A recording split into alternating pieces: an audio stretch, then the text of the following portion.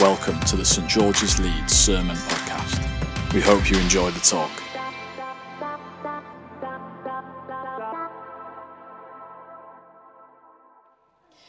It is amazing to be here this morning. Thank you all for being here as part of God's family gathered in this place. I'm Hannah. As Eve said, I'm the planting curate here at St George's. And if you want to know more about that, you're welcome to come and speak to me after the service. This summer, we are thinking about amazing children in the Bible and how they inspire us, whatever our age, stage of life we are in, to follow Jesus. We know that Jesus welcomed children into his presence, just as he welcomes us today. Jesus calls everyone to follow him. And in this story, we don't know this child's name. She never speaks. She doesn't do very much, but she is definitely amazing. In this encounter with Jesus, we see the father, Jairus, who is a synagogue leader, which means he's a leader of the Jewish community, a bit like a church leader today. His daughter is really poorly. He is desperate to find help. She is on the verge of dying, and he goes not to find a doctor, not to find someone in the community that maybe is known for treating the poorly, yet he goes to find Jesus. He must have seen Jesus do amazing things or heard of what he can do. Maybe he's heard his teaching. And he goes to find Jesus to heal her. Now, children in the time of Jesus didn't have very many rights. They weren't very protected or sort of thought a lot of. And women and girls also had very limited sort of status within their community. Yet we see that Jairus is really passionately, desperately trying to find help for his daughter. He clearly loves his daughter. And Jesus' response is to rush to her side. So again, we see the importance Jesus sees of this young child and her life.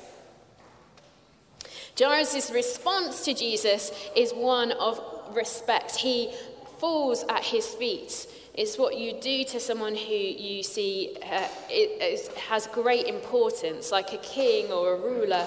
You would go at their feet and bow before them. And that is what Jairus does before Jesus. Understanding who he believes Jesus is, he says these words, "My little daughter is dying. Please come and put your hands on her so she can be healed and live." This story is one of faith in action. It shows that he has some understanding of who Jesus is and what he can do. We are called to be people of faith. We have also heard the teachings of Jesus. We have also heard of the amazing things he has done. We may have seen and witnessed amazing things he has done. We have heard the testimony of who Jesus is. And we, unlike Jairus, have the privilege of knowing the Holy Spirit. We have his power within us. Jesus says these words in John 14, verses 12 to 14. "Very truly I tell you, whoever believes in me will do works I have been doing, and they will do even greater things than these, because I am going to the Father. And I will do whatever you ask in my name, so that the Father may be glorified in the Son. You may ask for me anything in my name, and I will do it." That's amazing. He's saying that we're going to do even greater things than he did. We have that power in his name, and through the Spirit, we can do amazing things. Having faith can be hard, though, can't it, when we can't see Jesus? But we do know these great things he has done. Now, I'm going to ask drummer Ben and Rebecca to bring a chair up, just to demonstrate this a little bit. Are you okay, Ben? You're a bit nervous? Okay. So if you put the chair in the middle, right in the middle, everyone can see. Okay. So I'm going to ask you to do something very complicated. Could you sit on the chair? Yeah. Right. And how do you feel? Are you okay? Fine. You're all right. Is there... I guess you should have a microphone. Well, speak nice and loud for us. Was there any fear of sitting on the chair? No? No? Had you sat on a chair before? A few times, yeah. A few times, yeah. And talk me through, like, what was it about the chair that you trusted? Like, The legs. the legs, yeah? Yeah. They look all right? Yeah. Yeah, Each. they're quite strong. Yeah, the grate Yeah. underneath's a bit worrying, but... Yeah, I don't think you'd fall very far. You're okay. All right, cool. Yeah, so but you felt okay sitting in the Yeah, chair. yeah. So do you think that maybe like your past experience of sitting on chairs has helped you? Yeah. Yeah. Definitely. Maybe that you maybe trust the designer of the chair. Yeah. Yeah, and maybe what it's made of, like it's quite sturdy. Solid, yeah. Yeah. Yeah. Okay. Well, thank you for doing that for us. That All right, was cool. really good. If you could take your chair with you.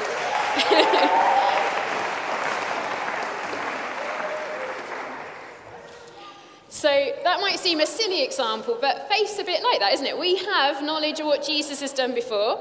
We know that he is a good God who wants good things for us. We understand that he has power and has presence, and he's promised us things. You know, the maker of that chair, when we bought these chairs a few years ago, said they're going to be good chairs. We're going to make them well, they're going to be sturdy, they're going to last a long time. You can stack them, you can move them, you can connect them.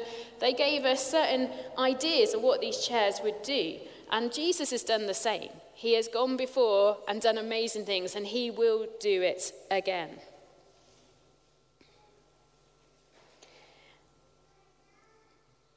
So this isn't a blind leap, it's a learnt logical step when we have faith. And when we look at Jairus and his daughter, we hear that he is doing this act of faith, asking Jesus for his help. But on the way, we're not going to go into it loads now, but Jesus meets this other lady who is healed, and they have this encounter. And while that's happening, the news reaches them that the little girl has died. All seems lost. But Jesus says, don't be afraid, just believe. Now, sometimes when we read words in the Bible, they seem quite simple, don't they? But imagine your child has just died. You are desperate. And here is Jesus saying, do not be afraid, just believe. When they get to the house, the mourners are already there. Now, these would be, in their community, they would have like professional mourners who would come and they would sing and do sort of professional mourning. It seems quite strange to us, but it was part of the ritual of when someone dies, and they would get there really quickly because the burial of people was very quick in a hot place. Jesus asked them to leave. He says she's not dead, she's merely sleeping. And they laugh and scoff at him. This story reminds me a little bit of Derek Redmond. Now, I was only 8 when Derek Redmond was a British sprinter. I don't know how old some of you were. Some of you probably weren't even born. But he had a career as a British sprinter. He held the record for the 400-metre sprints. He had won gold medals in the 4x4 400 metres relay in the World Championship and the European Championship. And at the 1992 Olympic Games in Barcelona, Redmond tore his hamstring in the 400 metres semi-final. I think there was real hope that he might be a champion, and this was a moment he'd been building to for a long time. He starts limping, and with the assistance of his father, he manages to complete a full lap of the track as the crowd give him a standing ovation.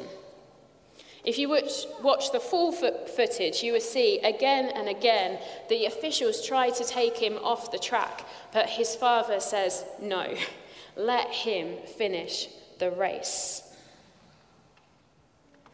This is an act of courage that needed an encourager, not a scoffer.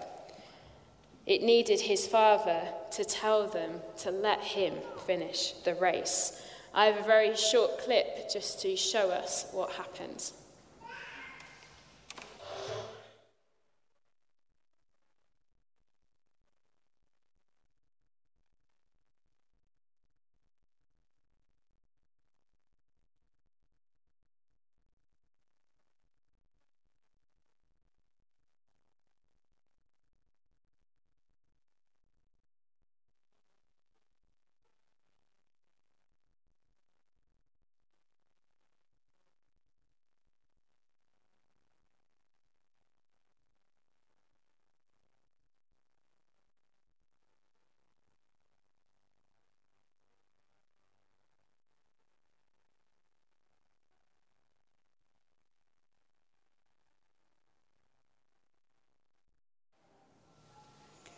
As I say, there is a lot longer clips if you want to see. It's very dramatic, actually. Again and again, people try and pull him off the track, and his father says no, he's going to finish the race.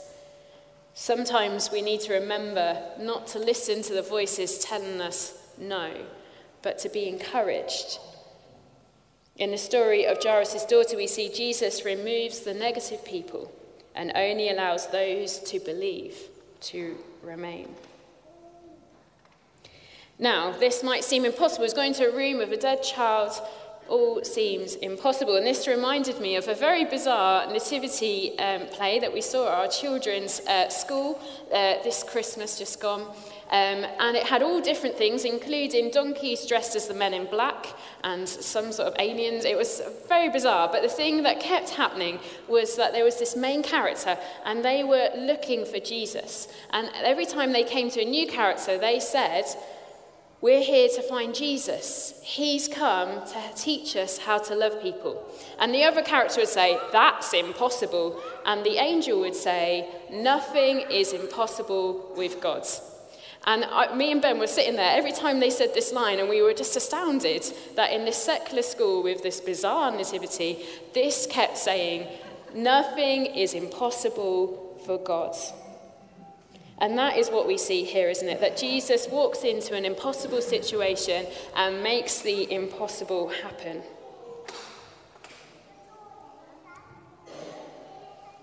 Now, Jesus says these words, which I think is amazing that they're in the original, I'm guessing Aramaic, Talitha-kum, which means, "Little girl, I say to you, get up." Now, we have hopefully the words on the screen. There we go. And we're going to have a go at saying this. So we're going to say together, Talitha-kum. You ready? 1, 2, 3. Talitha-kum. Now, I feel there's real authority in this statement, isn't there? Little girl, get up. And sometimes that's what Jesus is asking us to do, to raise above the situations we're in, the things that we find hard. He's calling us to get up, even when things feel impossible. And at the end of the story, we see the girl reunited with her family, joined together, ready to eat food and be nourished and live her life. Thank you for listening to the St George's Leeds Sermon Podcast. For more talks or information, visit stgs.org.uk.